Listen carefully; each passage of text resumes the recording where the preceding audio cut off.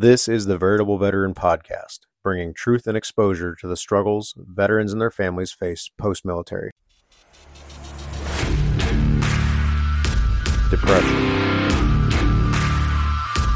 anger, PTSD, suicide.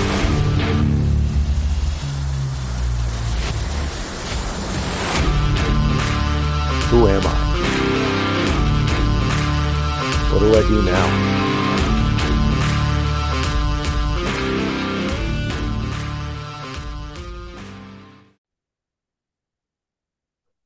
Hey guys, welcome back to the Veritable Veteran Podcast. This is your host, Evan. And on the other end of this line, I actually have someone with me today. I've got Cam. Cam is he's active duty Army.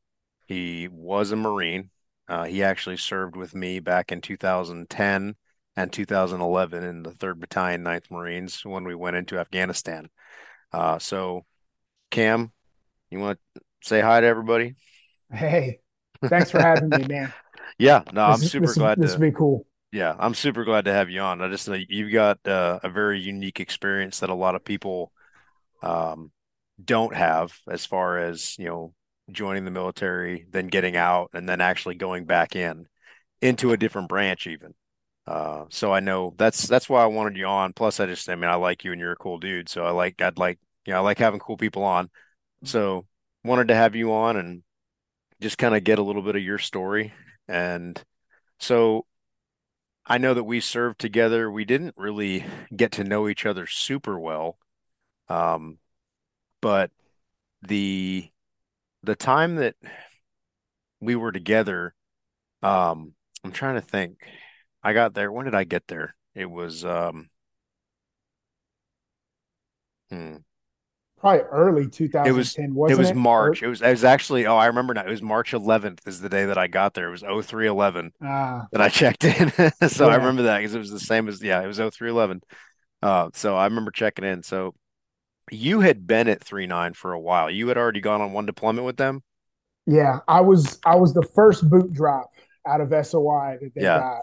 Yeah, in 2008, and then we that's did. right. Because didn't Yep. they 39 was a provisional battalion that they stood up, and it actually fell under 6th Marine Regiment, not the 9th Marine Regiment. Yeah, it's during my time there. I was under every regiment, so I Yeah. was under second, sixth, and eighth at my whole time in 39. So they just dumped us at whoever was Yeah. convenient. Yeah. But Just a bastard child kind of floating around, yeah, filling in where it was needed. pretty much. So when did you join the Marine Corps and actually before let's back up a little bit. Tell us a little bit about your family history just growing up. Yeah, born and raised in Orlando, Florida, um, and then recruited out of a smaller town just north of Orlando called Oviedo. It's probably most famous for like the University of Central Florida. It's Okay. right there. Yeah, it's that's where like both my sisters went to college and everything, and everybody that had their stuff together after high school, unlike me. Um, but then grew up there my whole life. We moved one time from Orlando to Oviedo. Um, Always knew I was going to be in the military, and my entire life, especially growing up, I was like, I'm going to be a Navy SEAL. Um, and then, but I had a Navy contract, and I actually swore in for the Navy while like right after I turned 18, and then right before I graduated high school. Um, I was like, man, I get really seasick, and and I had Let's think about this for a yeah, minute. and I had some pretty significant Marine influences in my life, and I was like, oh, that'd be cool, and kind of want to go just fight bad guys. And I remember telling my recruiter, I'm like, hey man, I'm sorry, like I'm just I was too afraid. I lied to him. I was too afraid to say I was leaving him for somebody else, so I just said I was going to try to go to college. Uh, but it was real. It was really. And he's like, the Navy will pay for your college, and and I was like, oh no, man, it's all right. I'll figure it out. That's And then hilarious. then I got a hold of my Marine Corps recruiter, found out the Navy had not technically released me to done that paperwork, so I had to go back to the Navy recruiter. Um, walked into the. I told he's like the Marine Corps recruiter's like, hey man, were you in the Navy or something? Did you go to? I was like, oh, I went to MEPS for them, and he's like, yeah man, they still have you. You gotta take care of that. I was like, oh crap, and That's it's been great. like, yeah, it's been like months. Like Yeah. I joined 6, 7 months after I graduated high school. Just Hmm. kind of like took my time, and and then met the Marine Corps recruiter. He tells me, no, you're still with the Navy. You got to square that away. Let's get that squared away. And then I told him, I was like, and this would have been like October or maybe November of 2007. And I walked in, I was like, hey, man, listen. And this was in an Orlando recruiting station. And I was like, I get, he starts setting out all the little plaques. It says like financial stability, education, physical fitness. And he's like, explain to me. I was like, hey, man, I understand there's a spiel. I probably said, sir. I was like, hey, sir, I understand there's a spiel that you have to go through, but I'm going to join the Marine Corps. I'm going to go in the infantry. And if you can't give me that, if you tell me you can't give me infantry, I'm just going to go to another Marine Corps recruiting station. And he's just like, and he's just, oh, okay. He just kind of slides them all back up. And he's like, all right, well, I guess we don't need to do this. Let's get, and this was like Uh, 6 or 7 o'clock at night. He's like, let's get you an appointment for next week. I was yeah. like, let's do it, man. Let's do it. Yeah. That's And then hilarious. shipped off to Paris Island like a week before Christmas 2010 or no Nice. 2007. A week before Christmas. Yeah. Oh, that's hilarious. So I joined out of Florida. I didn't know you had a contract with the Navy. That's funny. Yeah, I was gonna be a rescue swimmer because Yeah. yeah, I'm pretty good in the water, and I still had like this special forces idea, and I was like, but like, there's not a lot of 18-year-olds, and I'm still pretty immature, but I need to grow up a little bit. But if I could be this rescue swimmer, and I had the contract for that, and I had passed all that, and then but just at some point late my senior year, I was like, this isn't gonna work. Yeah. Oh yeah. Yeah, I actually the guy that I went to boot camp with, my good buddy, he was on the show. He was the other interview that I did. He we had talked about joining the Air Force to go to the Air Force Academy to become pilots. Mm-hmm. And that was kind of our plan for a while. And then we didn't really we didn't do anything paperwork wise or swearing in or anything, but we talked about it a lot. And then we both just kind of he kind of realized it first, but I'm glad he did. We were not meant to be in the Air Force. Yeah, It was not a good fit, and it would yeah, not have been. So then we ended up joining the Marine Corps. But yeah, it's funny how, when you talk to people that join, a lot of them have that story of they go in, they talk to one, and one's like, "Oh, this is gonna be awesome," and they get sucked into that one, and then the other ones see them and they're like, "Oh, hey, come talk to us," and then so it's funny just how that works. The recruiters are always fighting for everybody. They see one who actually wants to join, and they're like, "Oh, hey, come over here. It's better over here. I yeah, promise." yeah. I But definitely made it easy for the Marine yeah, Corps recruiter. right. Yeah, So I you was said I you was had very easy. Yeah. So you said you had some significant Marine Corps influences in your life. What do you mean? Who was that? It was a couple. Well, it's my family. I got a pretty strong military background in the family. Both my grandfathers were in the Navy during World War II. Okay. I've got a lot of uncles and cousins that were in different branches. And then the two most significant would be my cousin Jared. He's an only child, and I'm the only boy in my family. And our moms are sisters, and they're the only siblings. So, and they lived in Orlando area too. So we grew up. That's the closest thing I had to a brother, and Yeah. he's only a couple years older than me. And he joined the Marine Corps after high school, and he went in the reserves, um, but deployed 3 times to Iraq while he was in the reserves. Yeah. He was motor T, and deployed 3 times. And his goal was, I think, originally like college and then officer maybe or something like that. Yeah. But just Iraq really, or deploying so many times, just screwed up his educational career. Right. And he did his time and then transitioned out. But then also I did ROTC all 4 years of high school, Okay, and yeah. the senior instructor there was a Marine Corps retired colonel, Colonel Joseph Nardo, and he was an infantry marine, commissioned in 1960, Jeez. retired in 90. He was Wow. actually he was selected for brigadier general, and had a heart attack while he was active duty. So he lost his selection or his Yeah. nomination or whatever. He was going to go be the commanding general, like Eighth and I think it was back Yeah. in when it. But they let him finish his 30 years. He retired, and then he set up the ROTC program at Oviedo High School, and he was doing that, and he was squared away. He's very like, I don't want to sound like he's just a great man. Like, he was everybody's favorite grandpa. He loved everybody. I'm sure he's very different as a Marine Corps infantry officer. Yeah. He did 3 tours to Vietnam, and he became a family friend of ours, especially after I graduated. A lot of his family lived out of state, so I remember, like, my family had him over for Thanksgiving. Like, my first Thanksgiving in the Marine Corps, I was home, and I remember him and his wife came over, and they got together. I remember his wife passed away, and my family had him over for Father's Day one time when he was and then he's actually the man that performed me and Cindy's wedding. Oh, okay, yeah. Yeah, so I asked him to do it, and so he was a very close. He was a teacher, became a close family friend, um, and between him and Jared, I was kind of like, you know what, they got their stuff together. The uniform's awesome, Yep.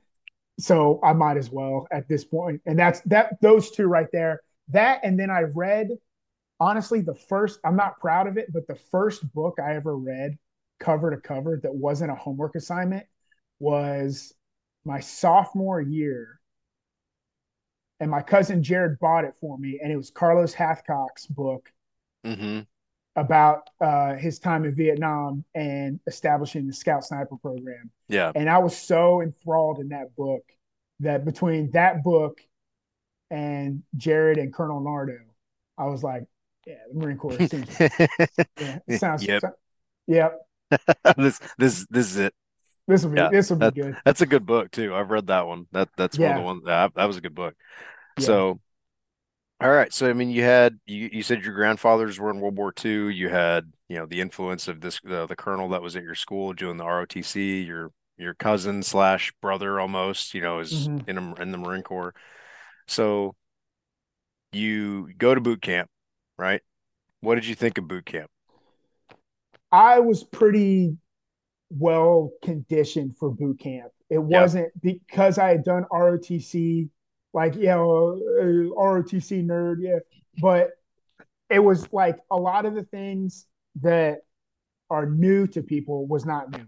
Marching was not new. Yeah. We had in ROTC in high school, we had competitive teams, and we'd go to field meets, and I was part of, like, the drill teams and the spinning the rifles and the marching and the uniform inspections. So, like, I knew what a gig line was. I knew what a left face was. I knew all my general orders already. Yeah. I knew how to, so, like, those things were not new to me. The summer between my junior and senior year, there's this, like, cadet academy or leadership academy or something that they would send you to. It's like a week long in Tampa, or 2 weeks, and it's like boot camp. And, like, think about it now, I'm, like, kind of surprised that they would treat children that way. Like, high school Yeah. high school volunteer children. I was no, it was the summer between my sophomore and junior year. So I'm like 15, getting Yeah. yelled at, screaming, like, it was Just getting pretty, hazed. yeah, and it was pretty crazy. So, like, I kind of had that experience. So it wasn't a culture shock to me, but some of the, and, like, the screaming, the yelling, not that big a deal to me either. Yeah. Um, I did pretty well in boot camp. Like, it wasn't it. I'd grown up hunting a little bit, or a lot of bit, so, like, shooting wasn't new to me. Um, I did pretty well. Like, it wasn't a shock like it is for some people, I think. Yeah. Well, and that's a very different experience than I had because I was that was a complete culture shock for me. Yeah. And I wish that knowing what I know now, because I've always heard, ROTC is just for nerds and losers and all this other stuff. And but you know, hearing people that have gone through it talk about it, it's like it actually really helped them prepare in certain ways, even if they didn't like the whole concept of it or the whole package. They said it was still a good experience. So what are your thoughts on? I mean, I think I kind of know the answer, but what are your thoughts on ROTC for guys that are thinking about joining in the future? Should they do ROTC? Should they look into it? I think I think for high school, I think it's definitely it depends on your school. So, like I said, we had competitive teams, and it was my school. Oviedo High School was nationally ranked, and Yeah. it was a big deal um, at my school. Um, Now, but how big was Oviedo High School? My graduating class was like 900, maybe 800. Like it was big. I Yeah, know that's a big school. Yeah, it's big. yeah. But it shrunk. They built another high school that opened up like my junior year, maybe. Okay. Um, but so it's probably not as big now. But the Hmm. ROTC program really excelled under Colonel Nardo and some of the other instructors. Yeah. I would definitely recommend it for high schoolers. And like if you suck at it in high school and you don't like because like we'd wear our uniforms once a week or something, and like if that just bothers you to no end and you just can't cope with that as a kid, um, it's probably a sign. Yeah. We call those um, clues. yeah, but Yeah. and then in college, I don't know much about it in college, but I know like after a while, I think there's a requirement. Like after like your if you start at like your junior year or something, I think there's requirements in college. But it's Yeah. definitely it definitely helped me be successful. I was Yeah. definitely started out education wise a little bit ahead of my peers in boot camp, and Yeah. then it also I came in as a PFC instead of a private. Nice. It's like an extra $2. Right. Whatever. Yeah. Hey, Yeah, when you're making, a dollar, a day, yeah, that extra yeah, yeah, $2 is a big yeah. difference. So money bags. Yeah. But yeah, I definitely. But I had good instructors, and we had a good team, Yeah. and it was serious to us in high school. But there are I saw other schools and other competitive teams that were like just there because they kind of had to be, Right. but they didn't. I think it was obviously their leadership, their teachers, their instructors wanted. Right. Yeah. And I think that probably has a lot to do with it. And even people that have been through it that had a negative experience, it probably wasn't the program itself. It was probably more, leadership and, Yeah, it the people definitely they were is. surrounded by, but again, because my high school I went to a tiny private Christian school. My graduating class was 12 people. So Yeah, yeah, it was super small, but we didn't have a lot of the programs that bigger schools had. So it wasn't even an option for me.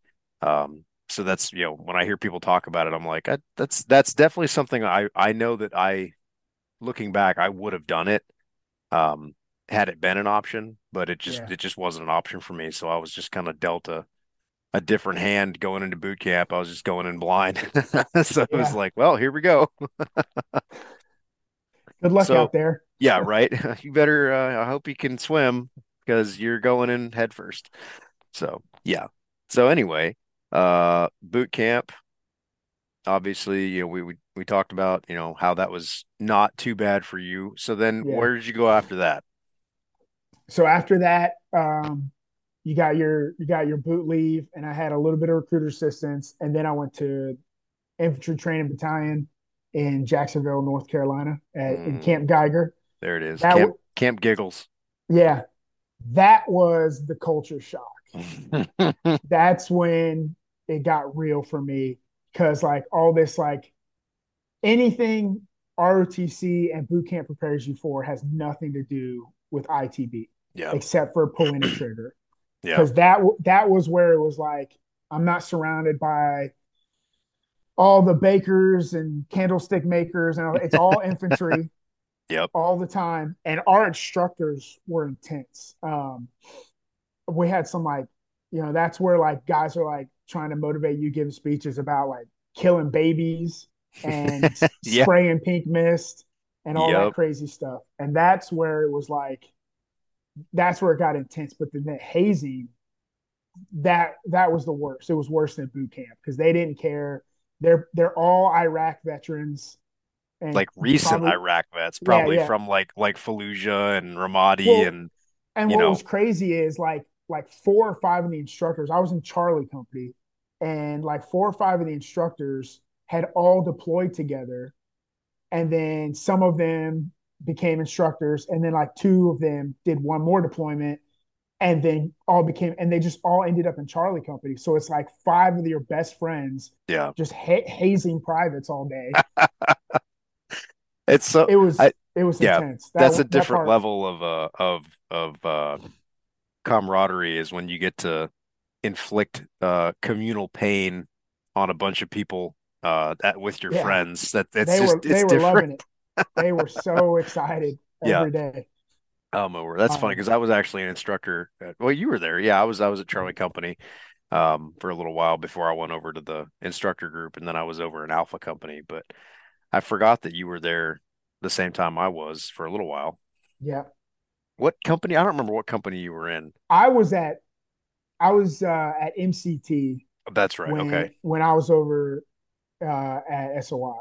Okay. Yeah, I remember you were there, but it's such a blur, like looking back and trying to remember It where I is, was, and it's like, and I think that's one thing that um people that haven't served in the military, I don't think they understand how much of a like looking back, you're trying to remember times and dates and things, and it's like it's so hard because it was just so jam-packed all the time, and trying to think back, it's just like a big constant blur.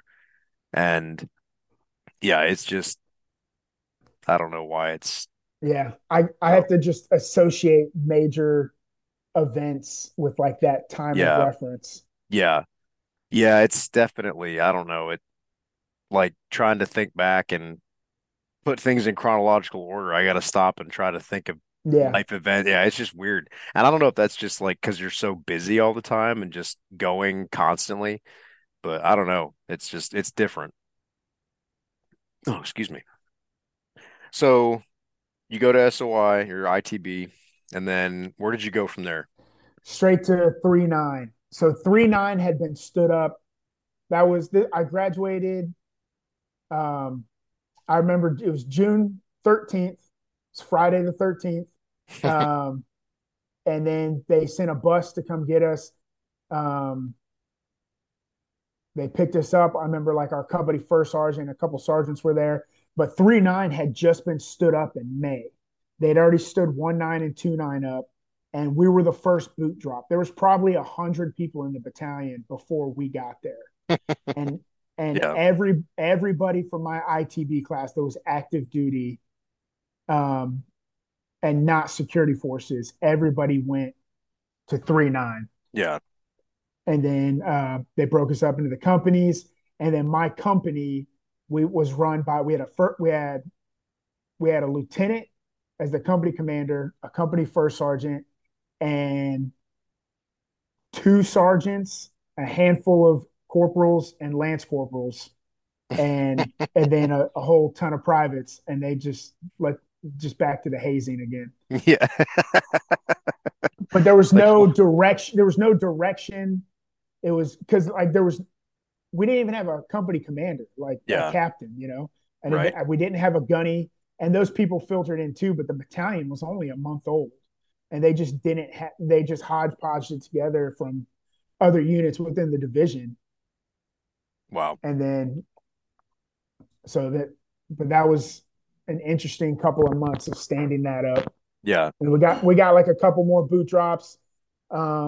Like me and Joshua Tufts, we were in ITB together, Hmm. SOI, and then like guys like LeBron and Sean Gallagher showed up the very next boot drop. Okay. Yeah. So then you guys actually deployed to Iraq, right? Wasn't there We like a in the summer of 2009, we went to Iraq.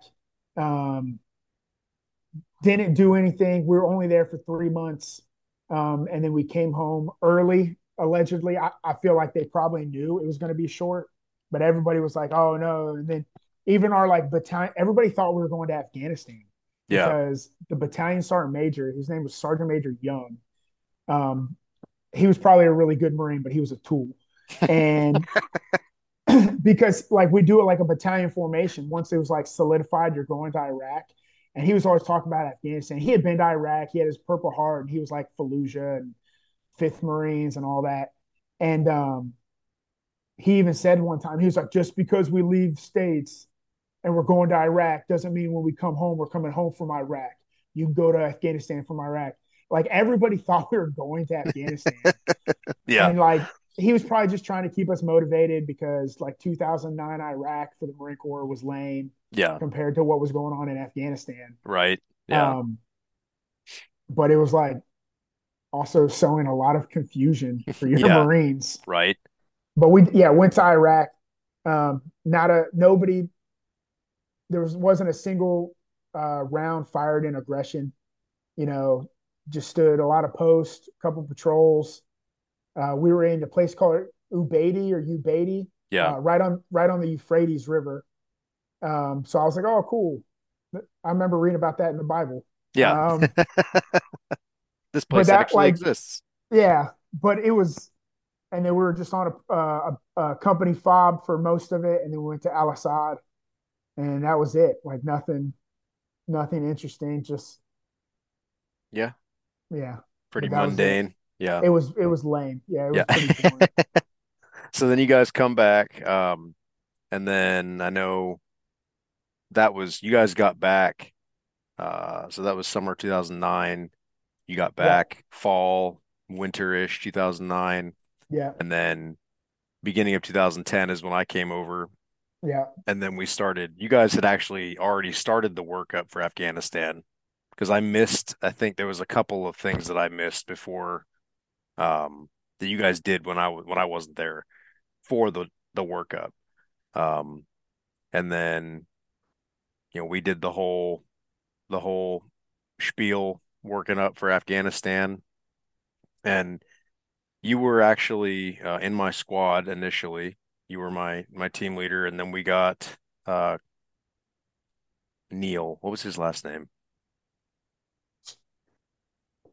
uh, Oh, what was his name? Bailey. Bailey. That was it. Okay. Yeah. Yeah, Yeah. yeah, Sorry if you're listening, Bailey. Sorry. I didn't forget you. I just couldn't remember your name. yeah, So he yeah. It's came been over and yeah, then yeah, he was so and the reason it was an odd situation for me because I came over from the air wing side and I had just gone to ITB. So I was a newer infantry marine, but I had the rank of corporal, so I was put in charge. I was a squad leader.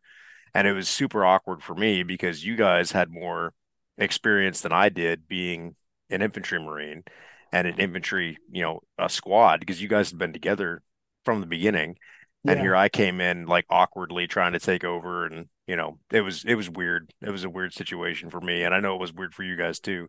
Um, Yeah, I've thought of that too, especially when we've been talking about doing this, and it was like I've given it more thought, and I'm like it was I remember being irritated oh yeah. because I was the squad leader, Yeah. and I was a squad leader for a while, and then I got this, from our perspective, oh, this Pogue corporal Yep. coming Yep. in, and then, but I can only imagine how like isolating it would have been for you too, because we already had the team built, Yeah. and now you're just the new guy.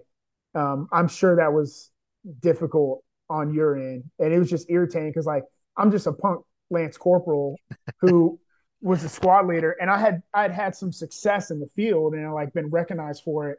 So Yeah. I thought I knew everything that I needed to know, obviously, Yeah. and I've been to Iraq once, so like I know everything. Salty. Yeah, salty is Uh definitely. yeah. So But yeah, that must have been weird. it was it Tough, was tough for you. and I know the Marine Corps does what the Marine Corps does, and they don't need my opinion or my help. Because in my opinion, I honestly, I believed that they should have left you as the squad leader and I would have just fallen in as a team leader. But since I outrank you on, on paper, it was like, well, you got to take the position. And it was just like, okay, well, here we go. Yeah, So yeah, that was an interesting time. So we were deployed together. We had almost no, I forget, we were separated for a little while because I was over in second squad and then Neil took over the squad for a little while, and then I ended up hmm coming back over to third squad while we were deployed. But yeah. then you guys were at what was that one? What was the PB you guys were at? Way City. Way City, that's it. Because I was at Bishop Yep. for a while, and then you guys were at Way City. Then I went to Way City, and then we ended up going back out to Detroit, and Yep. we set up Detroit. Um, but we had some interesting experiences, obviously. You know, Yeah.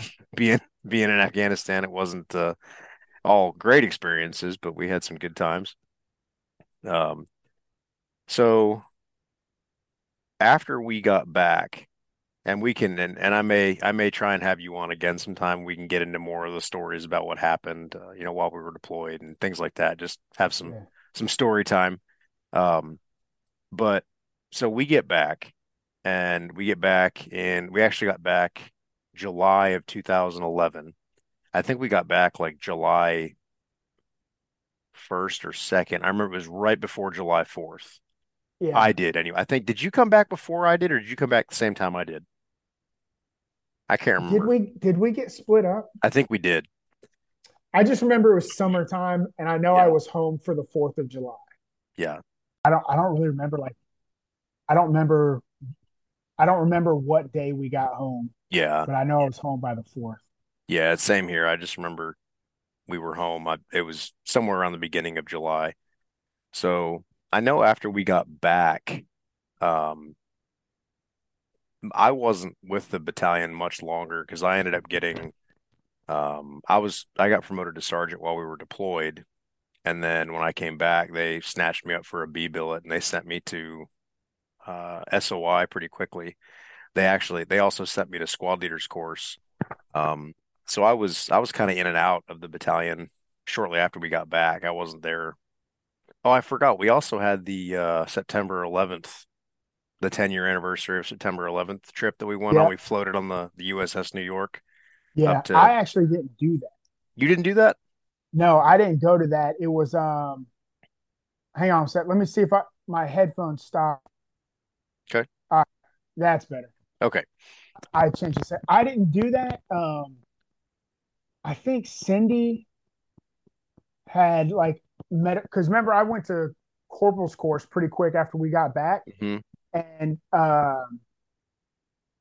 got dropped because Cindy ended up getting admitted to the ICU for her diabetes stuff, That's right. Yep. and just because of that was close to the September 11th ceremony, and it was just kind of like I don't really want to leave my wife and Yeah. 9 month old. Especially for something like that. It wasn't even like super important. It was just kind of a PR thing. Yeah, So, yeah, I yeah, remember there was Wenzel. Yeah, it was Wenzel and Tufts, and I can't remember who all went, but there was a bunch of us. Anyway, so we did that. We floated up there on the New York. That was cool. yeah, Um, so I know there's a lot of, you know, a lot of stuff that happened, but with you and with me, just kind of we separated ways. We parted ways shortly thereafter. And yeah. then, so where did you go? Because I went to squad leaders course and then almost immediately went to combat instructor course. And then I was over at SOI and at ITB. Did Where did, did we go to Islick together?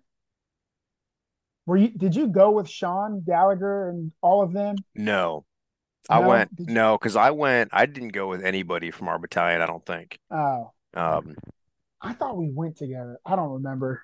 yeah, because I was pretty much by myself as far as You like went our battalion goes. like right away Yeah, after the deployment. Okay, yeah, it was really fast. And okay. then I came back, was only there for a little while. We got a boot drop somewhere in there, and I remember that. uh, yeah, I was on my way out, so I was only kind of doing like administrative paperwork stuff. I wasn't going to the field or anything, and then went to combat instructor school over on Geiger. And then, so where did you go before you went to I combat I instructors? stayed with the battalion, and I was the squad leader and did Yep. that last I deployment was with say, yeah, three you nine you deployed again. Yeah. back to Afghanistan. Yeah, Yeah. it was Yeah. good. We had a good team. We had me, Tufts, and Gallagher as the three squad leaders. Yeah. Yeah, and Dream our team. company, yeah, our company first sergeant called us like the trifecta. It was a good time. Yeah. That was a good run.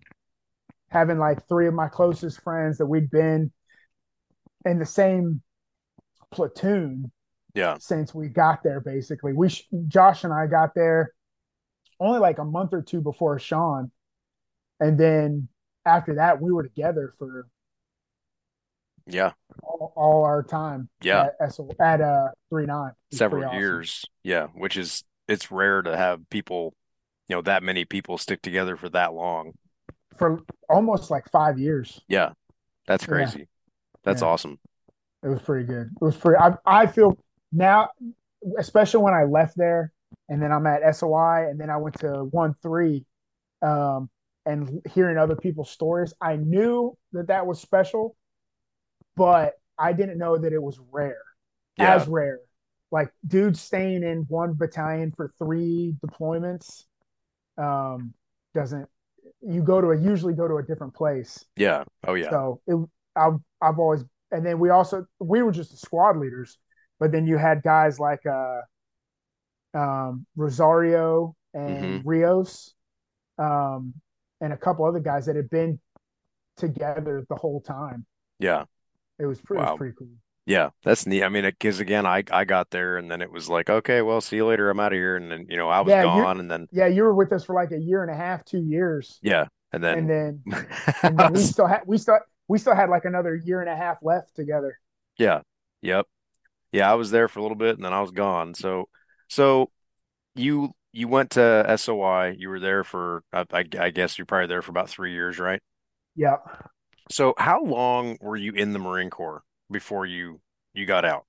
12 years and 7 months. Okay. Yeah, So I that's think I yeah, was right at 10 years and 7 months actually. So I think you did a yeah. little bit more than I knew you were in a little bit longer than I was. Um, so what made you decide to get out? Because I mean, you were already at almost 13 years. Yeah, I was at, so I decided I was trying to change my job, because I was on my first deployment. It was the UDP in Okinawa when I left SY, and I was with 1st Battalion, 3rd Marines. Okay. And I was a platoon sergeant. And Cindy called me one night. We were talking on the phone, and Zach, my oldest, who's only like a month younger than your oldest, Hmm. um, which we have teenagers now as I children. I don't I don't even want to. I, It's I know horrifying. it's crazy, and Zach's like 2 inches shorter than me. He's gonna be Yeah. taller. He's gonna be taller than me by the time he gets to high school.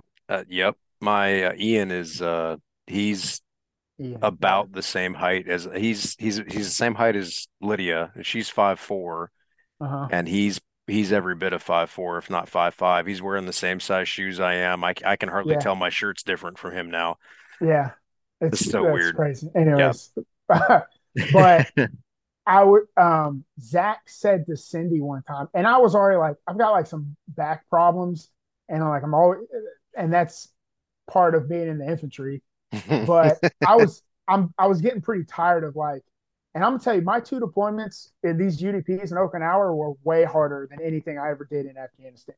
Because we were, because you go to Okinawa, but then from there you go to these partnered countries in the Pacific and you Hmm. train with them. Yeah. And I trained with Singapore, Indonesia, the Philippines, and the Koreans, and just like we're doing like these like huge like movement to contact type deals or to the assembly area, like all night breaking brush in the Singaporean jungle with Yeah. your main pack. And when I say all night, I'm talking like we started at sunset and we got to the objective after sunrise. I'm like, this Yeah. is stupid.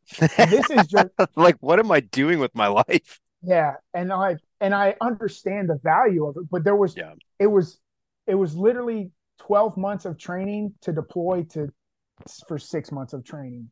Yeah. And it's a deployment, but it's not a combat deployment. And anyways, I'm like halfway through that one or three quarters, and Cindy calls me one time, and she said Zach misses you, and he was like, this was his third deployment being alive, but it was the first one he was like coherent for. Yeah. And and Zach said he really missed me because, and he was like, I wish we had a normal family with a mommy and a daddy. And I Ouch. died. Yeah. It killed me, and I decided, and I was in my barracks room by myself, Camp Hansen, Okinawa, and I decided like, that's it.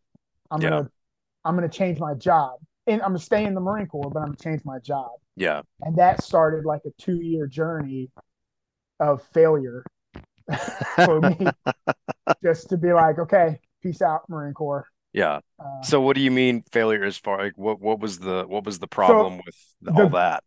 the goal was to change my job, and that Yeah. didn't happen. So you need like 5 or 6 signatures, and I got every signature, but never at the same time. Okay. Um, so it'd be like your command has to let you approve it and let you go. The O369 monitor has to let you go. The incoming MOS has to need you and accept you, right? So you need, and there's a couple others in there. So there's like 5 signatures of approval, and I submitted like 3 or 4 different packages when one would get pushed back or denied. Um, but it was like when I first submitted it, the first time in like, I think our career planners kind of sucked and didn't know what they were doing either. Um, but I tried to stay in the Marine Corps, but they weren't having it, for Yeah. one. And I tried really hard, and then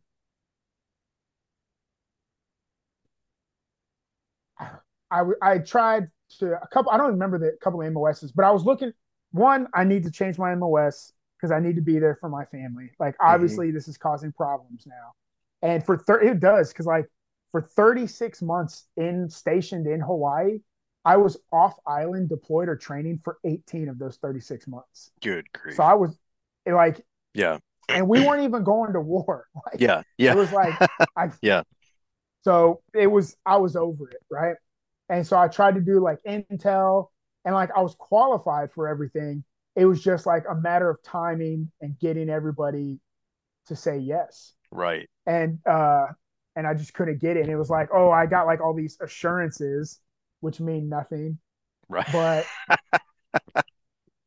thanks, Zach. Yep. But it was it was really frustrating because I felt, at this point I'm at like 10 years, 11 years. I know I'm doing a good job, like as a platoon sergeant, and I was a platoon commander for 6 months because, um, like I know and this is how I know I'm doing a good job. There's a couple different ways. Like all of my fit reps were good. Hmm. My last like two were like promote ahead of peers, best platoon sergeant in the company, top two in the battalion. Um, I was a platoon commander for 6 months of the in 2018, and there was only two platoons in the battalion that didn't have lieutenants, and I was hand selected to not get a lieutenant because they're like, Yeah. Falks will be okay. Right. Yeah. And I was told that like, hey, they're deliberately not giving you one because like they think you'll be fine, and I'm like, okay, cool, Yeah. I don't care, I don't want Right. to. And then I have, and the way I know the best way I know is my Marines, my last platoon, my last deployment and workup, they still reach out to me and they still contact me. I've been out since 2020. We have a platoon group chat still. Um, we got platoon tattoos and Nice. stuff like we developed a great culture. And that lieutenant too, when he came on board, he was the best lieutenant I think I've ever had.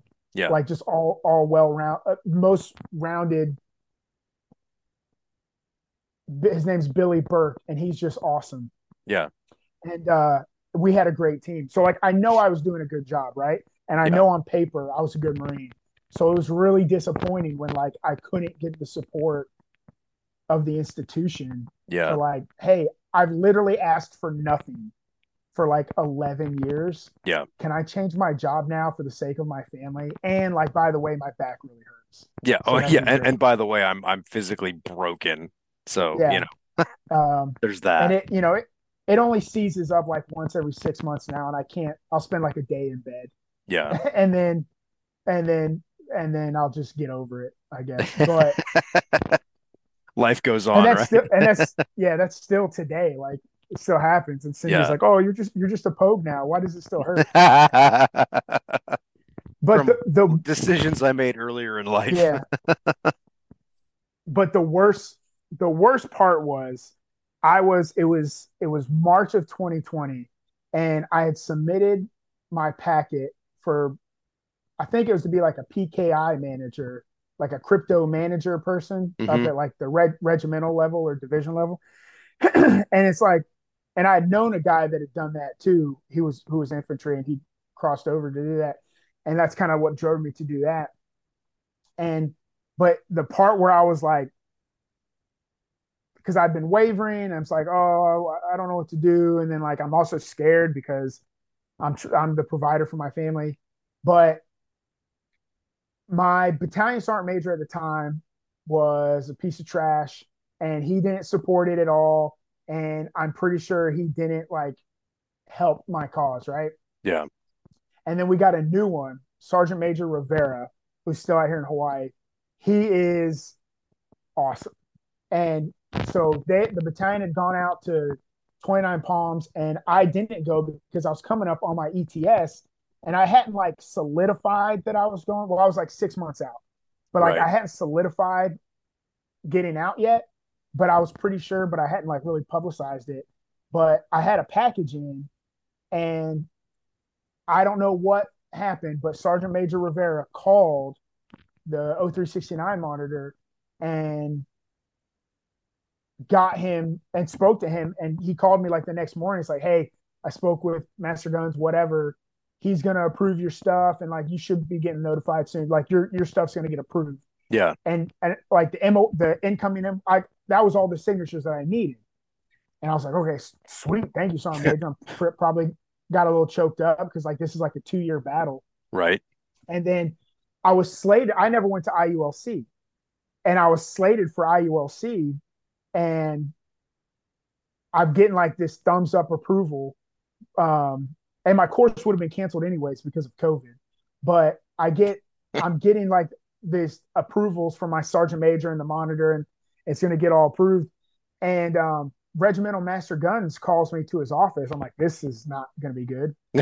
Um, Sounds like a great and time. yeah, and the battalion wasn't back from 29 Palms yet. And I did like I don't remember what it's called, but the transitioning program when you're exiting the Marine Corps. Yeah. I didn't go to 29 Palms because I did that, and like I might be out in the next 5 months, so they didn't make me go, which Right. I'm glad because no thanks. Yeah. Um, and I was just I was a company operations chief at the time, so I wasn't a platoon sergeant anymore. I was a company gunny for a short time, and then we got the gunny, and it was like the operations chief is kind of like not critical, important if he does a good job, but not critical. And the master guns calls me into his office and he's talking to me, and I thought we were having a conversation, and he's like, so I hear you're dropping your package at IULC or like pulling it. I was like, yeah, master guns. I explained the situation to him. He's like, yeah, so I'm gonna call up Bob or whatever, and like I'm gonna tell him to cancel your package. Like you're not, I'm not gonna let you lap move. And I'm kind of like, what? And he's like, yeah, you owe it to the community, your community, meaning the infantry, and you owe Yeah. it to the institute. He said, you owe it to the community and you owe it to the institution. You're staying in the infantry and you're going to IULC. And like I was like, okay, Roger that. And I started Googling Army recruiters in Florida, bef- like literally before I left the building. Yeah. And I stepped right outside of his office, And as soon as I was in the grass, I called my recruiter and spoke to him, and that's the guy that put me in. Yeah. But I just wanted to change my job, and I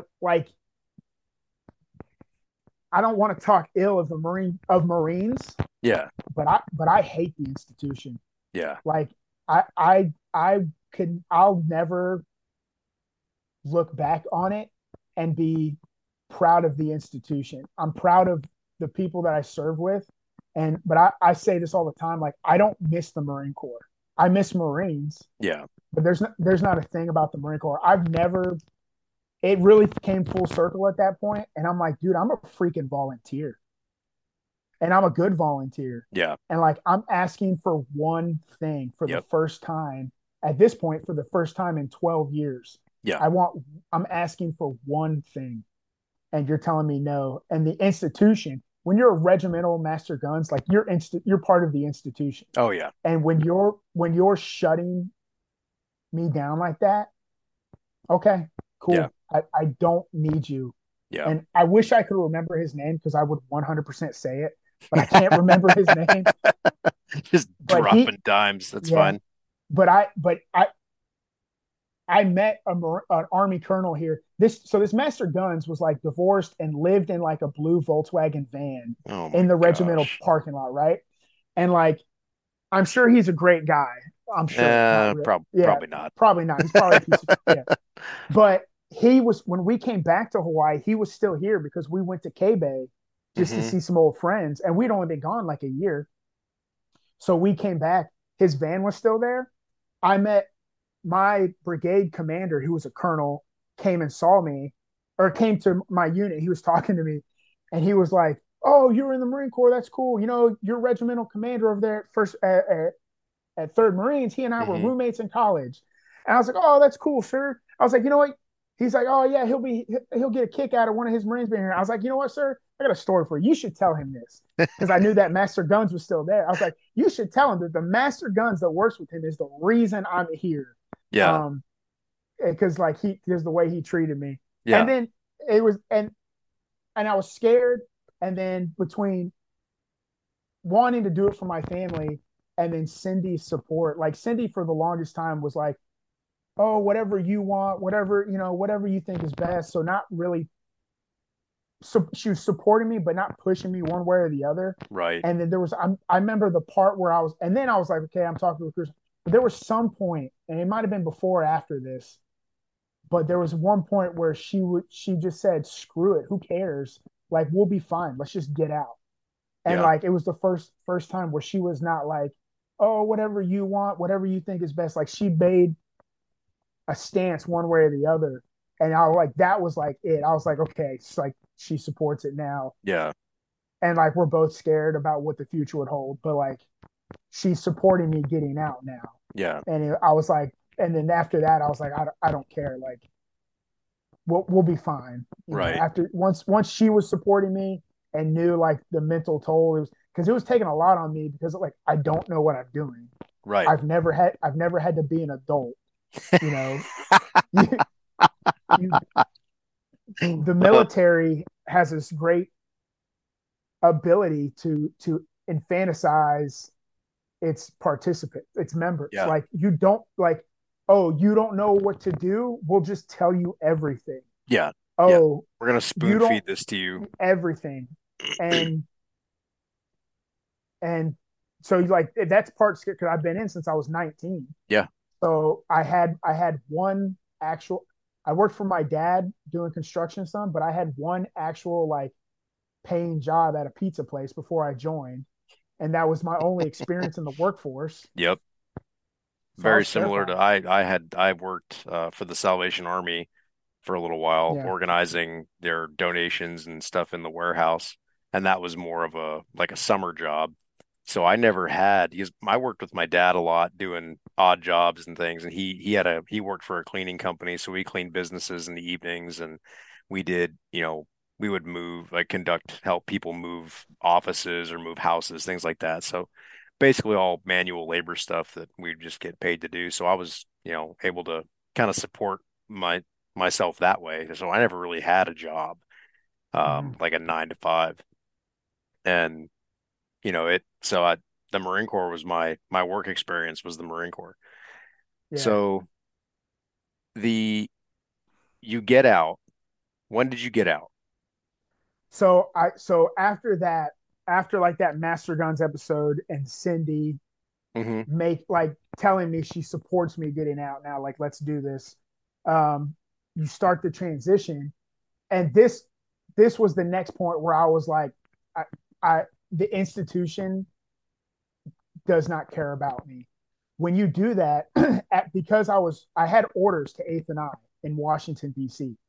and because I had orders Hmm. by getting out of the Marine Corps, I didn't get out early. I finished my agreed upon contract. Yes.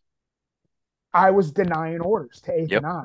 Yep. So We so the actually had same this thing. conversation. You actually called me or texted me and asked me what I my did. What yep. happened to you? Yeah, Yeah. it was the same And because it was I didn't realize, but I wasn't planning on getting into the army or anything else, so it didn't affect me the yeah, same. You asked me, you're like, what is the um discharge RE3 code? Oscar. Yeah. And it was Yeah. I had the same one and I was like, I don't know what that means. You're like, it means you denied orders. And I'm like, no, I didn't. I completed my Yeah. contract. And they're like, yeah, well, guess Dude, what? and it I the worst part is they're like, "Oh, it's not negative. It's not negative." Okay, so a kid that like refuses to train in boot camp Hmm. who gets separated gets like the same thing. Yeah. And Like like after some and you just served like almost 13 years without yeah. like any issues, Yeah, I never never. got like in serious trouble, never Yeah, got in big trouble. right. Exactly. And you've deployed at this point, you've deployed, let's see, one, two, three, like five 5. times. Yeah. So you've Yeah. deployed five times. You've held every billet all the way up to billets that you weren't even technically qualified for, rank Yeah. wise. So, it, and then you go to, yeah. And that's one thing that I try to help.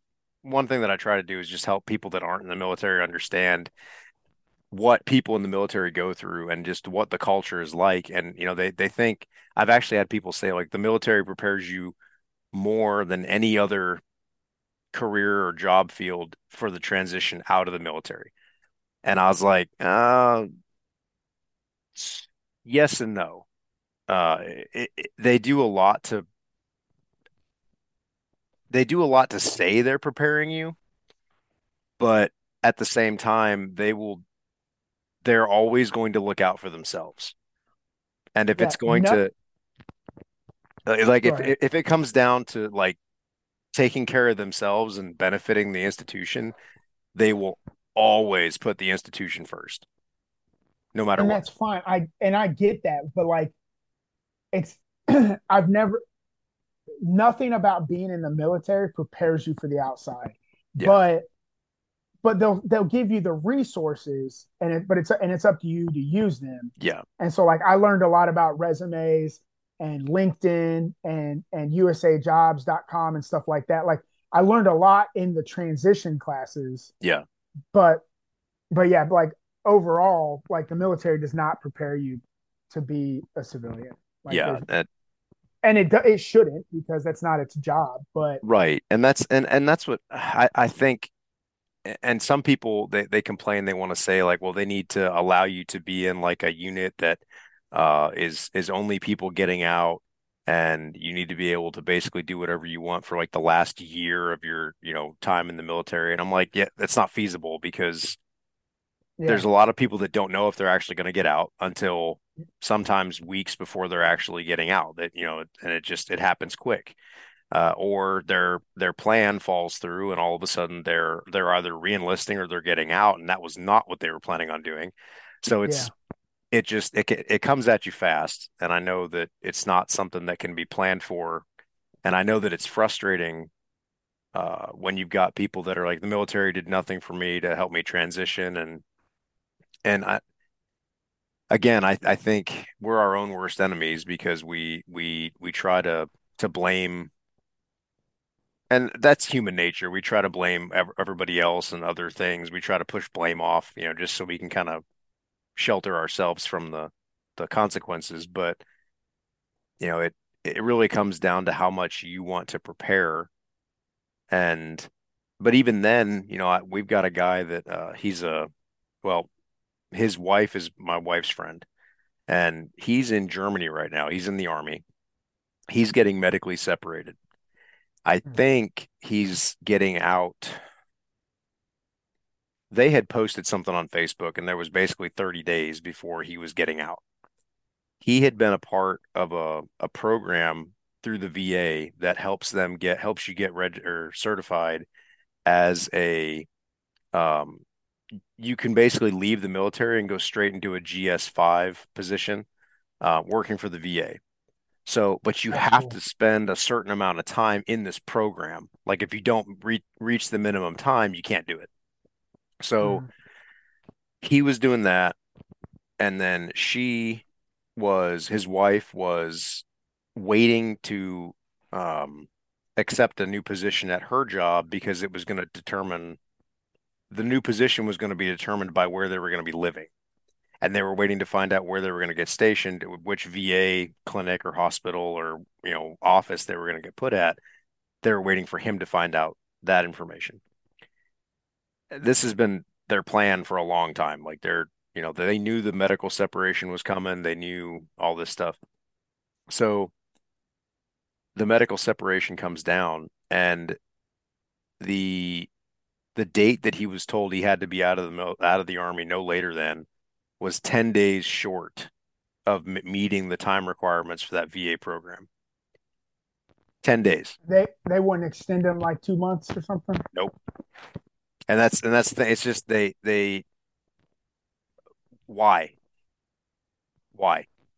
Could have easily done a 30-day extension Exactly. It would have been, they do that all the time, all the time. all the time, And all I the need time. to follow up with it again, but even if they were, and I hope they were able to. I don't think they were able to, but I don't know. I'd have to follow up with him again, um, and see, because it's just mind blowing that they couldn't.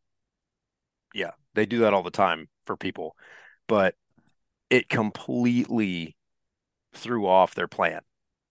I mean, like a lot, because then Yeah, they had like 30 days to execute or to prepare and execute an international move. They didn't know where they were going to live. They didn't know what they were going to do for a living. So I mean, it's just wild how I mean the military, the institution will use you, and you'll give everything you have to it, and then all of a sudden you're just kicked to the curb, like, oh yeah, see you later. And I think that leads to a lot of veterans being jaded, and just they're like, oh, well, definitely. Yeah, yeah, because it's like I gave you the best years of my life, my youth and my, yeah, my golden years. I mean, everybody says the golden years are when you're like 60 and up. I don't, yeah, that maybe that's true. I don't know. But it's like physically, that was the prime of my life, and I gave you that, and I put out all this effort for you, and then the time came for me to get something out of it, and it was like, yeah, we don't care about you, so see you later. And yeah. It's like the institution requires everything from you, and it'll only give you minimum wage back, like the bare minimum. yeah, Like they have the programs, they have, the military is great. I'm still in it. That's why, like, I yeah, think it's good, yeah, but it's it's has all these things for you.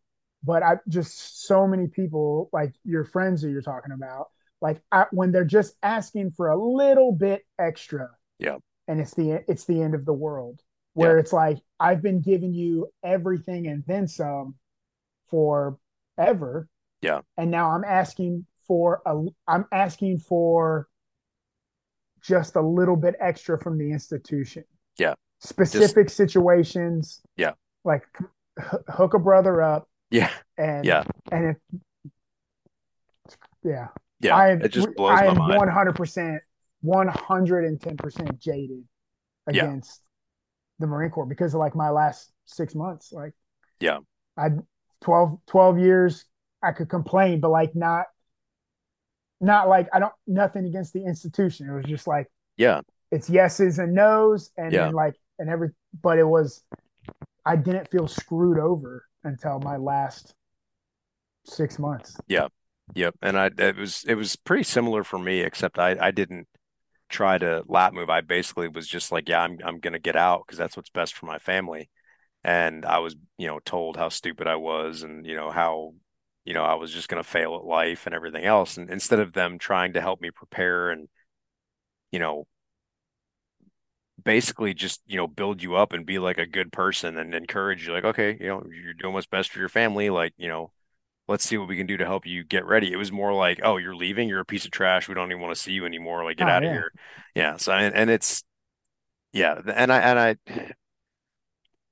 that's because it's such a culture that you're a part of and that you've adapted to. When you start becoming the pariah and you're like on the outside looking in and everybody's like looking down on you because you're leaving. because you're leaving. Yeah. And especially when you leave after you've been in for, 10 plus years. Because everybody's like expecting you to stay, and it's Yeah, like you owe them something. It's like I don't owe you anything. dude, Like I'm a freaking volunteer. yeah, yep. Like I signed a contract, and that doesn't mean that like when I complete that contract, I'm done. Like I can leave, I can do whatever I want. I don't have to, I don't. There's no moral obligation for me to stick around just because you Dude, think that I should. my battalion sergeant major, the one before Sergeant Major Rivera, you would have thought I was stealing his paycheck Yeah, by get just because I decided to get out. And yeah, he was infantry, scout sniper, like very into being in the infantry. And yeah. the fact that I wanted to one lap move and then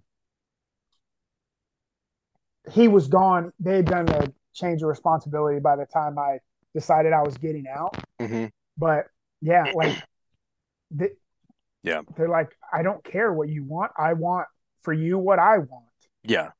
And I'm Yep. like, Like they're like, what's best for like we don't care what's best for your family. We need you for the institution. And I'm like, that yeah, wait, no, which is that's which is fine, right, but I'm telling you, it doesn't support what I need anymore. right. So And I can I have like a little bit of this or a little bit of that? yeah, Okay, no. So okay, that's fine too. I'm just gonna get out now. That's yeah, not a threat. I'm yeah. just It's this doesn't work anymore. yep, And it's like, oh, it doesn't work because you're a terrible person and yeah. a piece of crap. And you denied orders And now, and we're gonna give you this code that, is the same as someone who just refuses to train, even though you've served 12 years, almost 13 years honorably. Like, yeah, okay, that makes perfect sense. crazy. Yeah. Yeah. So how long were you out before you got into the army? Like I was what I was the was gap out there? for 8 months. Okay. Um, didn't think it was going to take that long, Yeah, but I got out, and then it might have been 7 months. I had like a month of terminal leave. right. Um, so we went home to Florida. We were staying with my mom. When you and I didn't do an inter service transfer. It was just I just got out and then I was joining the army. Okay. So the the recruiter tells me, "Hey man, like I gotta here." I give him like my DD 214 and all this stuff, and he's like, "Cool. We also have to request your I don't know service records from the Hmm. Marine Corps. They have, and it can take up to 90 days. Like 90 days, holy cow! Yeah. Um, it took like 88 days. Like, Wow. Of and so course. I'm calling like once a week. I'm calling like on Monday and Fridays maybe. Hey man, what's up? And oh yeah, we don't have your stuff yet. So there's 3 months down the hole. Yeah. Um, Wow. then I yeah, and then I go once. I finally go to MEPS, and my heart rate was high, my blood pressure was high. And I Yeah. think it was because I was terrified because like Yeah. if this doesn't work, Like I don't know what I'm gonna do. and yeah, and then after it was too high, they tested 2 times, and then on the third time it was good, but you only get two tests. And then on the third time, they were like, you have to come back in 30 days and try again. Oh my And I word. was like, oh my. And then by the time that happened, um, it was like almost Thanksgiving. Yeah. So I was like, I'll just wait through the holidays at this point. I'll just Right. go. So I was like, well, I could go now, but what's the point? I'm just going to miss holidays, and I'll probably be allowed to take leave for Christmas. So that means I just have to pay for a plane ticket over there anyway, come back home and stuff. So let's just wait till the new year. So then I went back to MEPS one last time to like finalize everything in the beginning of January. And then they sent me up for the end of February. So February 24th of 2021, that was my first day in the Army. That's the day I swore in. And then I flew out to um, Fort Huachuca, Arizona, um, which is like right on the border for Intel school. Yeah. Yeah, Nice. Okay. and So it was what did you do during that like 8 months? Like were you working? Were you like what was your so yeah. because Cindy and I had decided I was getting out. We had been saving a lot. This was also the time. This was also COVID time, so all those stimulus checks were coming in too, which Okay. made it which Yeah. made it easy, especially when you have three kids. Hmm. And they're like, "Hey, here's $1 million for nothing," and I'm like, "Okay, like Noted. sure, why not?" Yeah. But I didn't work. I thought I was going to, but my parents, I was very fortunate that they're not. My parents aren't married anymore, but my dad still heavily supports my mom, and my mom still lives in the house that I spent like half my life. Well, technically, I only spent like 5 years there, um, but that's the house I recruited out of, Yeah. and so we had bedrooms and room for my family, and it's just her. Yeah. So we stayed at my parents' house, my mom's house, um, which was great because we're home for the first time in 12 years, longer than like a week and a half. Right. And then so we had a lot of savings built up, and then I did a lot of work on my mom's house. Like I did like redid the flooring in like half of her house. Cindy painted like half of her house on the inside, Nice. remodeled a lot of stuff, um, like landscaped, redid her backyard. Um, so we did like I stayed busy, and then I took advantage of being home with my family, especially after, like I said, I was gone for so long. My Yeah. time in Hawaii, that like I really just took advantage of that. And again, that whole time I thought I was going like next month, and it Right. was like, and that turned in, and like, and then that turned into 8 months, and I was like, oh, okay, like it was great, but it was Right. like that was way longer than I thought it was going to be. Yeah. But I wasn't sweating it. I was just like, there was always just the next step, but it just took longer in between those steps. Yeah. So I didn't work, um, but we stayed busy at my mom's house, and but it was cool, like taking my kids to school every day, picking them up. Um, I got to do a trip to some family property with my dad in West Virginia. We did like we went camping a lot, did like this big like week long camping trip down to the Florida Keys and the Everglades. Nice. Like we took advantage of the family time for sure. Yeah. Good. That's awesome. Yeah, Yeah, I was curious if I didn't know how long that was, and I was, just interested to see, how did that affect, other than it being positive for you guys having more time together, how did it affect, um, I guess just your family, as far as, being out and not just kind of the uncertainty. I felt more confident that would be okay because I still at the time I had a secret clearance, and I had like plan B and C was like, if I can't go active duty, I'll go reserves and like become a firefighter. And then I discovered that like firefighters in NASA, over there in Florida at Cape Canaveral, Hmm. require a secret clearance because you're like a Nice. firefighter at NASA. Yeah. So, and I have that. So I was like, I kind of had these other plans, um, but I was just happy to be home with my family. Yeah. And Cindy's mom, her father's passed away, but Cindy's mom, we went to high school together. So her Hmm. mom lives right down like 10 minutes away. So it was a lot of family time. I know Cindy stressed out a little bit more than I knew at the time over finances Yeah. and stuff because it like you know we had zero income except for those stimulus checks. Right. Um, Yep. let me get another stimmy. Yeah. Um, but I wasn't stressed about. I felt confident of the next step. Um, it just was frustrating getting there. Yeah. Yeah. And then after that the army got my paperwork and they started working with me, the company commander of that recruiting station thought I forged my DD 214 because the army doesn't do that. They're like, oh, you served 12 and a half years of honorable service. That like you get out, like here's a Bronze Star, a brand new car, and like thank you for your service. And and Uh, the Marine Corps is like you're a traitor and we hate you. Don't ever yeah. come back. Like don't ever come Um, back. so he's like you can't get because I had an honorable discharge, but a RE3 Oscar, Yeah. and he's like that's not possible. And I was like, dude, it is possible. Um, I'm standing right here.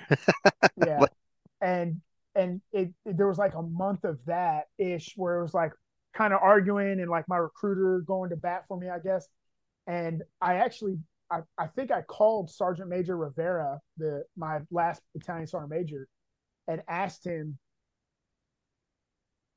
if he would make a phone call on my behalf. Um, and I don't, maybe I started with the text and I was going to call him and then they like approved my contract or whatever for the Army. But like there was like another like month where it was like you forged your DD 214. You, you can't have an honorable discharge um, and an RE3 Oscar. But yeah. it was just more time. It just cost me more time, Right. which it's fine. At the end of the day, I'm happy for it because it means I left later than I wanted, which means I stayed through Thanksgiving and Christmas, which was great. Hmm. Um, so it was in the at the end of the day it was good, but at the time it was like frustrating. Yeah. Oh yeah. Um, It's just but it was I mean my the whole waiting family is so supported it. hard. Yeah, but we had the support of my whole family, and it was great. It was just the unknown. Oh yeah. Yep. So now you're back in the army, or you're in the army now, right? Yeah, So, and yeah, you're back on Hawaii, right? yeah, yeah, Okay. yeah. And yeah, I know we talked a little bit about this before we started recording, but so what are you doing now in the army? Now I'm an intelligence analyst Okay. for the army. So we got when I was in intel school, you find out like halfway through or whatever, you find out where you're going, uh, and then you then I we moved from when I finally was ready to leave. It was crazy. We left. I left Arizona. I was in Florida like 10 hours later, and then we left the next morning. I was only in Florida for like less than 24 hours. Wow. And then we flew out to Hawaii because it, we're trying to get it started. And I had been delayed a little bit because you have to get EFMP validated before you go overseas, and Hawaii is technically overseas. Hmm. So you have to get like the EFMP screening, and that took longer than we thought. And so my unit's been waiting on me. Um, but finally get to 214 Cavalry on October 21st, which was my birthday in 2020 on in 2021. Yeah. Um, and it was awesome. I was very happy. Yeah. Nice. So you've kind of gone through a little bit of the transition of leaving the military, um, kind of dipped your toe in it, and then now you're back in the military, and you've still got a couple of years left before you retire, right? I think you got probably what, 3 or 4 years left? Yeah, I'm around 16 years now. The goal is this summer to submit my warrant officer package. Okay, yeah. And if I get selected for that, it's a mandatory 6 years. It's 6 years obligated service. Yeah. Um, so and then we'll make the decision after that. But that'd take me to around 23 years probably. Yeah. Um, and if that's great, then we might stay in longer if I'm ready to end it at that point. But what's cool is the options that it opens up is your time in service doesn't start over, but you're it kind of starts over in the fact that like you can stay in for 30 years as a warrant or until you're Hmm. like 62. Holy So cow. if yeah, so if I came in, if I I could stay until I'm 62 years old, Yeah. which would be like another I just turned 35. Yeah. So like it's 30 years as a warrant. Wow. Um I did not know that. yeah. So Wow. and I don't know if like the Navy and the Marine Corps do that, but that's for the Army, that's how it is. And I I'm like, okay, that just more options. Yeah. Um and then if it's not if after my 6 years, if it's time to go, it's time to go. And I have a lot of open doors, Yeah. but it's just I'm pretty hopeful for the future. Especially like job security. Like I know I'm good. So retirement. Another thing the Army does is after like 10 years, you don't re-enlist anymore. You get like it's called your or indefinite Mm-hmm. contract. So basically you sign up until retirement. So I, I I re-enlisted indefinite this summer for basically it says like because I'm a staff sergeant still. So your time it says as a staff sergeant you can be in for 20 years. So you are re-enlisting for 20 years or for the remainder until 20 years, which at the time was like 5 years and some change. Mm-hmm. And then if you get promoted, you can stay in longer and stuff. Um, and I don't know how that works after you've reached retirement eligibility, Right. but I'm in death now. So unless I seriously screw up, I have a pension for the rest Yeah. of my life and health insurance. So that's comforting. Yeah. That's awesome. That's good. Yeah, I'm just thinking about, the some of the people that I know that have gotten out after being in for, 20, 30 years and even then, kind of struggled with, getting out and having to deal with that. It sounds more with you, it sounds more so that you understand that the military is not your identity. Do you feel like that's correct? It's not anymore. Yeah. It was when I joined. It was, Yeah. and maybe the first time I reenlisted. Um, What do you think helped you change that?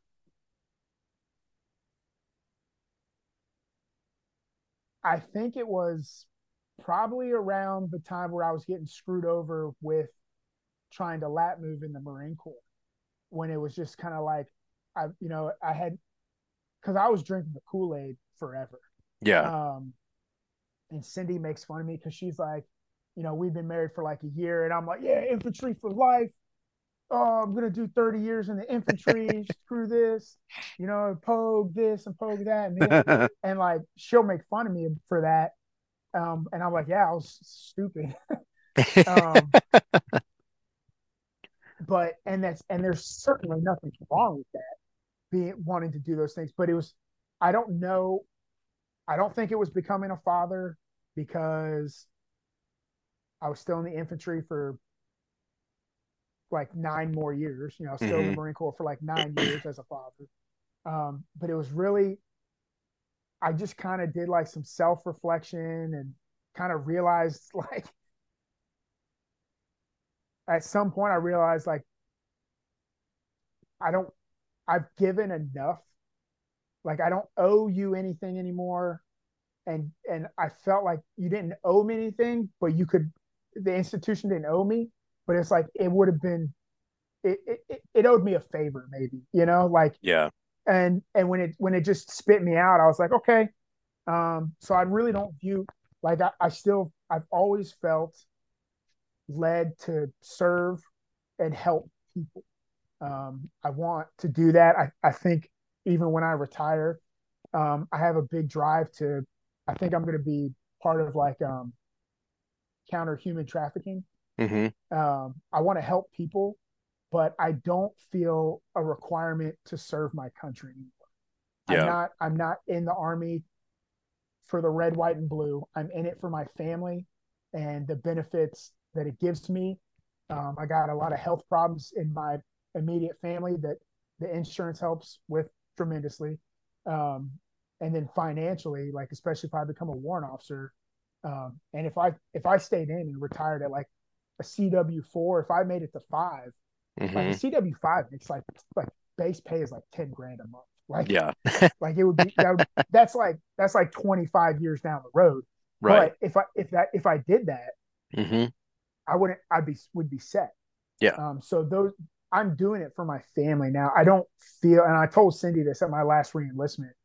Um, like my OIC, he was doing the oath of enlistment, and he's like, Cameron, this is like his fifth reenlistment. He's done all this, and it's, he's doing it, for service country one more time and all this. And then they're like, all right, do you have anything you want to say? And I was like, when I joined, I did it for my country. I stayed in, I reenlisted for the Marines, for to go to Afghanistan to, fight bad guys and stuff. And then I was like, I'm doing this for my family now.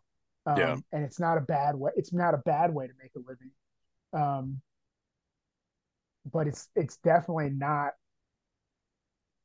I don't want to say it's a job because it's more than a job, Yeah. but I'd say it's a career.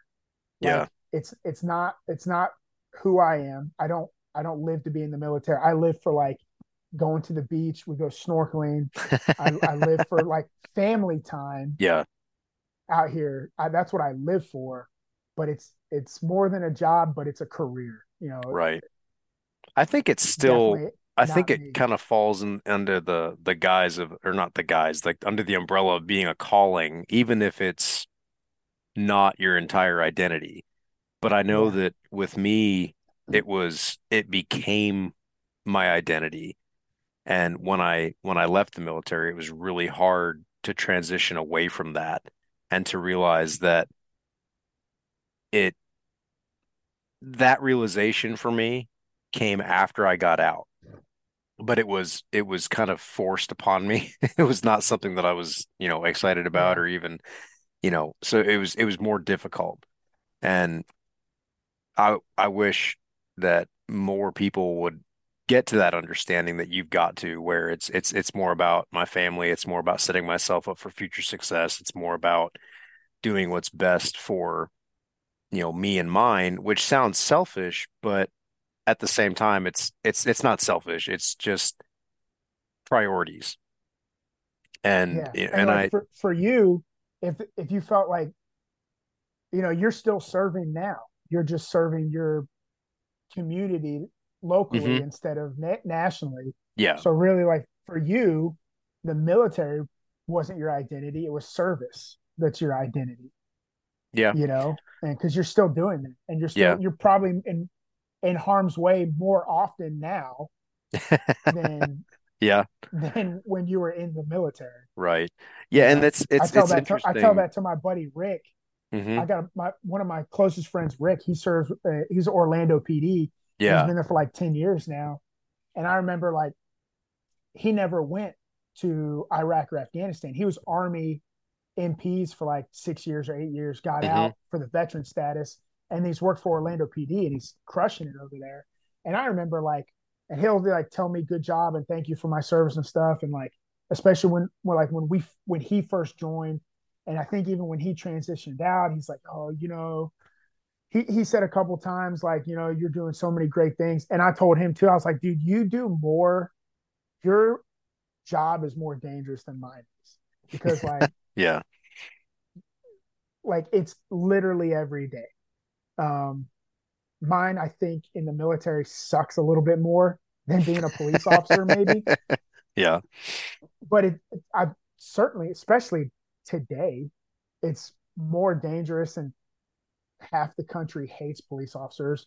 Mo- Most people support the military, Yeah. um, but like there's very little love for police officers today. So like the fact that you guys put up with that seems way harder than putting up with crap in the military.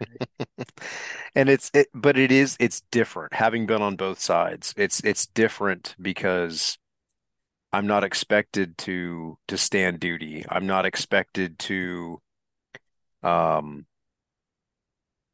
it's so if I'm at work longer than 12 hours, I get paid overtime. If Correct.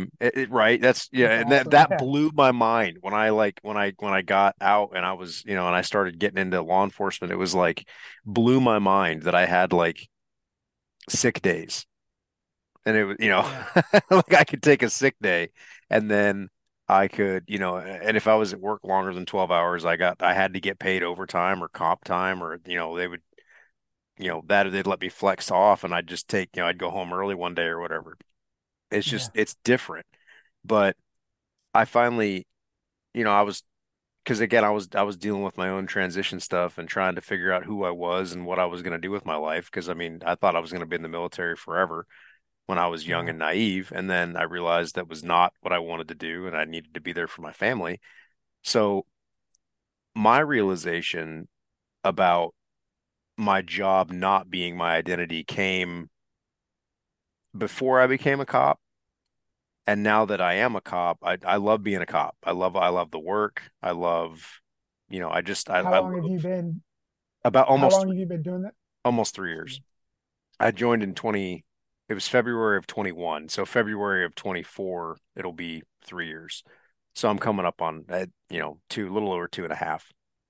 So I'm starting to get to a point where I really enjoy the work, but I could, when I first got out, the job that I was doing, I was selling insurance and I absolutely hated it.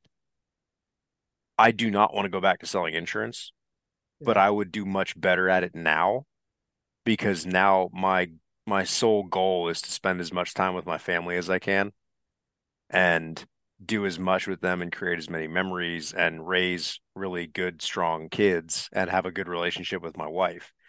That's where I that's where I find my identity. So I could really be doing just about anything at this point. And yeah, I may be bored and I may hate it and I may be in a bad mood sometimes just because, like Yeah. it may not be what I wanted to do, but my fulfillment doesn't come from, oh, I'm a Marine or I'm serving my country. Like that's not where it comes from anymore. And I wish I would have had that mindset when I was 18, but Yeah. that comes with maturity. But I also think if someone had talked to me about that and been like, hey, don't let this consume you. Like you need to Yeah. be able to identify yourself outside the military before you, because when I was 18, I didn't know who I was. I thought I did. I didn't know who I was. I was, just a young, when you're 18, you think you know everything. You're gonna take on the world. Yeah. And then you join the military and it's like now they give you this bravado that's like, oh, I'm invincible. And I don't know, and I'm not blaming the military at all. It's just that just kind of comes with the territory. But I didn't know who I was, and I don't think I really knew who I was until I got out and really had to go through that process. It sounds like, I mean, and again, someone like you that's gotten out and then gotten to that point where you're doing it now for different reasons than when you did it the first time. You're kind of at that, you've realized that in your own journey. And it's just, I wish that, I wish that more people could understand that earlier on. It's just, Yeah. trying to get away from making it your identity because there was a sergeant major that I think he did 30 years And when he got out, um, he got out. I got out in March of 2017. He got out mm, near the end of 2017, and he was out for maybe 6 months, and then he ended up killing himself. Is that Sergeant Major Parisi? Yeah, yep. Yeah. But it's just like the saddest thing. I mean, did you ever meet him? I don't know if you ever did. I I did. I knew him. Jared, my cousin I was telling you about, Yeah. one of his deployments, the first or second time he went to Iraq, Parisi was his first sergeant. Okay. And so he was sending email updates and stuff. And then kind of I think we met him like when Jared came home one time or something. But my mom kept in contact with him like through Facebook or whatever. Hmm. And when I was on Lejeune, he was a sergeant major, and I saw him once or twice. And then when he wrote his book, he sent me a copy. Um, I didn't even know he but wrote a book. he did, he Yeah. did. It's not huge, but it's about his time in. Yeah. Um, but it was I met him a couple times, but not he wasn't like influential in my but he was influential for thousands of Marines Yeah. because he was over there at the NCO Academy Yep. as like the sergeant major over there, and I know he would give his speeches and stuff. Yeah. Um, He and was then my battalion sergeant major when I was at Second Lab Battalion when I deployed to Iraq. So yeah, in 2008. So he he was, was a motivator. oh my word, yeah, just he was a great dude. I mean, he just loved everybody, and he was always, looking out for people. And I don't know the man's story. I don't want to sit there. I'm not talking bad about him at all. I wish I knew kind of what was going through his mind, because I mean, he had an Yeah, amazing career, and then he had like a nonprofit that he was helping, military families, and I think he was working with like widows and things of veterans and even military members. And it just, like, he had a lot going in the right direction, and then but I wonder if it wasn't just he lost that piece of him that was so important. And I don't yeah. I know.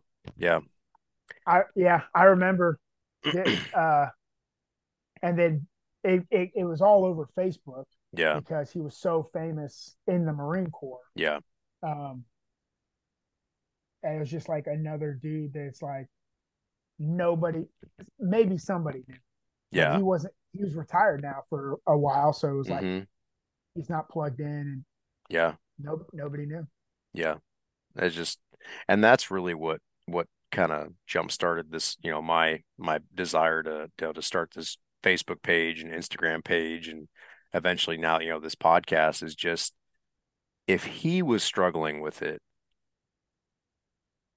everybody's probably struggling with it at some level. And that's not saying that, all veterans are crazy and they're all victims, and that's not true. But it is true in in the sense that it is a difficult transition, even if, I hope that I'm wrong, but I believe that even if you set yourself up for success, once you leave, you're still gonna have that loss of, you're still losing a big part of yourself, and you're still losing a big part of who you are and who you have been for the last, however long you've been in the military. Like you're going on Yeah, 16 years. You're talking about possibly staying in till minimum of, 22, and then possibly even, a lot yeah, longer. yeah, Um, but it's just, yeah, I don't know. I'm trying to, figure out how we can help people understand before they get into the military that the military is really good in a lot of aspects. And I do not regret joining the military. I would do it again in a heartbeat. If I had to go back in time, I would absolutely do it again. but I would change my mindset from the outset and just kind of realize the institution will go on without me. They don't need me, you know, that, Yeah. it's and I'm not indispensable. And if I don't take care of myself, the institution's not going to. They'll take care of you as long as you are valuable to them, and then Yeah. they're going to look out for the institution, which again, that's what they do. But it's I think if we could help people understand that and then, tell them, again, it's getting out is not a bad thing. And it's not like, you're going to be this depressed, you know, homicidal, suicidal maniac when you get out because you just don't know what to do with yourself. But that mental turmoil that comes with it, Well, I it think a lot in the Marine Corps for the Marine Corps infantry, a lot of that mental torment, whatever, that word. is that word is from leadership. I remember dudes saying that, a young corporal talking about after this deployment, I'm getting out. I'm not going to reenlist. He's done his 4 years and he's getting out. And I remember like our company gunnery sergeant being like, "You're getting out, whatever." Like just harassing them a little Yeah. bit. Have fun Like flipping instead of it, burgers at McDonald's and living in a yeah, trailer. Like, or what? like, or people are like, "Oh, what are you going to do when you get out? Like, what do you?" Yeah. And I'm like, I don't know. There's like 300 million Americans that are figuring it out. That don't work in the Yeah, military. yeah, Yep. and like most of them have never been in the military, Yeah. and there's most of them are doing just fine. Yeah. You know, like I, I don't understand how you could berate somebody for serving their country, Yeah. serving it honorably, and now getting out and doing something else. Yeah. And it's like but they do that. They're Yeah. like, "Oh, I can't believe you're going to get out." Like, and I'm not talking about me because like it's more of a shock when somebody at 12 years gets out. But for a kid that's just getting out, did his 4 years and is getting Hmm. out, and like instead of that, how about you find like as the company gunners are, company first are, and they have these programs, and they're out to be like, how about you find him an apprenticeship? Yeah. They have those programs where you can go apprentice for 6 months and they Hmm. get hired on. You could be an electrician. You could be like, you know, changing the blades on a giant wind turbine. You Yeah. could do like there's jobs. Some of my Marines did those internships Hmm. instead of like talking crap about them. Yeah. And And then it's giving them like, a bunch of crap duty that they can't get out of right. and basically making it Or more not, and difficult for them to prepare. Yeah. not supporting the transition. Yeah. And it was like, it's just like, I, I don't know. I think a lot of the transition would be easier if people would support it. Yeah. Um, I wholeheartedly agree. If there was less of a stigma about getting out amongst the leadership and people that have decided that the military is their calling for their entire life, which is fine. I'm 100% supportive of that. But they have this idea that everyone needs to make that decision. And that's not everybody. I'm not saying that every leadership, you right. know, every person in leadership has that idea, but a lot of them do. And a lot of them have that notion that, well, if I'm doing it, everybody should do it. And if you get out, you're no good. And Yeah. that's toxic. And I know that needs to change. It's, you know, Yeah. but so I've really enjoyed our conversation. I think there's a lot of good information in here that, people can glean and hopefully just learn from. Is there anything that you want to say to someone, either who's a active duty right now looking at getting out or a veteran that is, recently gotten out? Any advice you want to give? Because I mean, you've been around the block more than most people, so I think people need to realize for those that are in or that have already transitioned out, you've done more than most people. You need to be proud of that and you need to not harp on that and like, oh, like your future is ahead of you, and like your best days are ahead of you. You've learned a lot from the military, You need to transition that into success in the civilian world. Um, and then I told if you're in the if there's infantry guys listening to this, you need to go look at a different job. Like, and just like take a look at like what other branches or MOSs have to offer. Um, and if you want to stay in and continue your service. But I just think like I appreciate anybody that's ever served our country, and I love them for that, and we're forever grateful for that. But you are more important to your family than you are to the institution, and nobody in the military, nobody in your chain of command is going to come to your funeral in 40 years. And nobody in your chain of command is going to wipe your ass when you're 80 years old or 90 years old in a nursing home or you're home alone. But your family is. Mm-hmm. Your family is going to be at your funeral. Your children are going to be changing your diapers. Like, those are the people that you need to prioritize and focus on. And as long as if you don't have that, then you will someday. But like, those are the things you have to prioritize, because that's what matters. Like, if you neglect that, like, they'll always remember that, and they're never going to remember like, oh man, I'm so glad my dad stayed at work so late that one time and missed my soccer game. But Yeah. they're going to remember like you coming to their game still in uniform or something, because like you Mm-hmm. just got off work and you came straight here. So you got to prioritize your faith and your family, and every nothing else matters.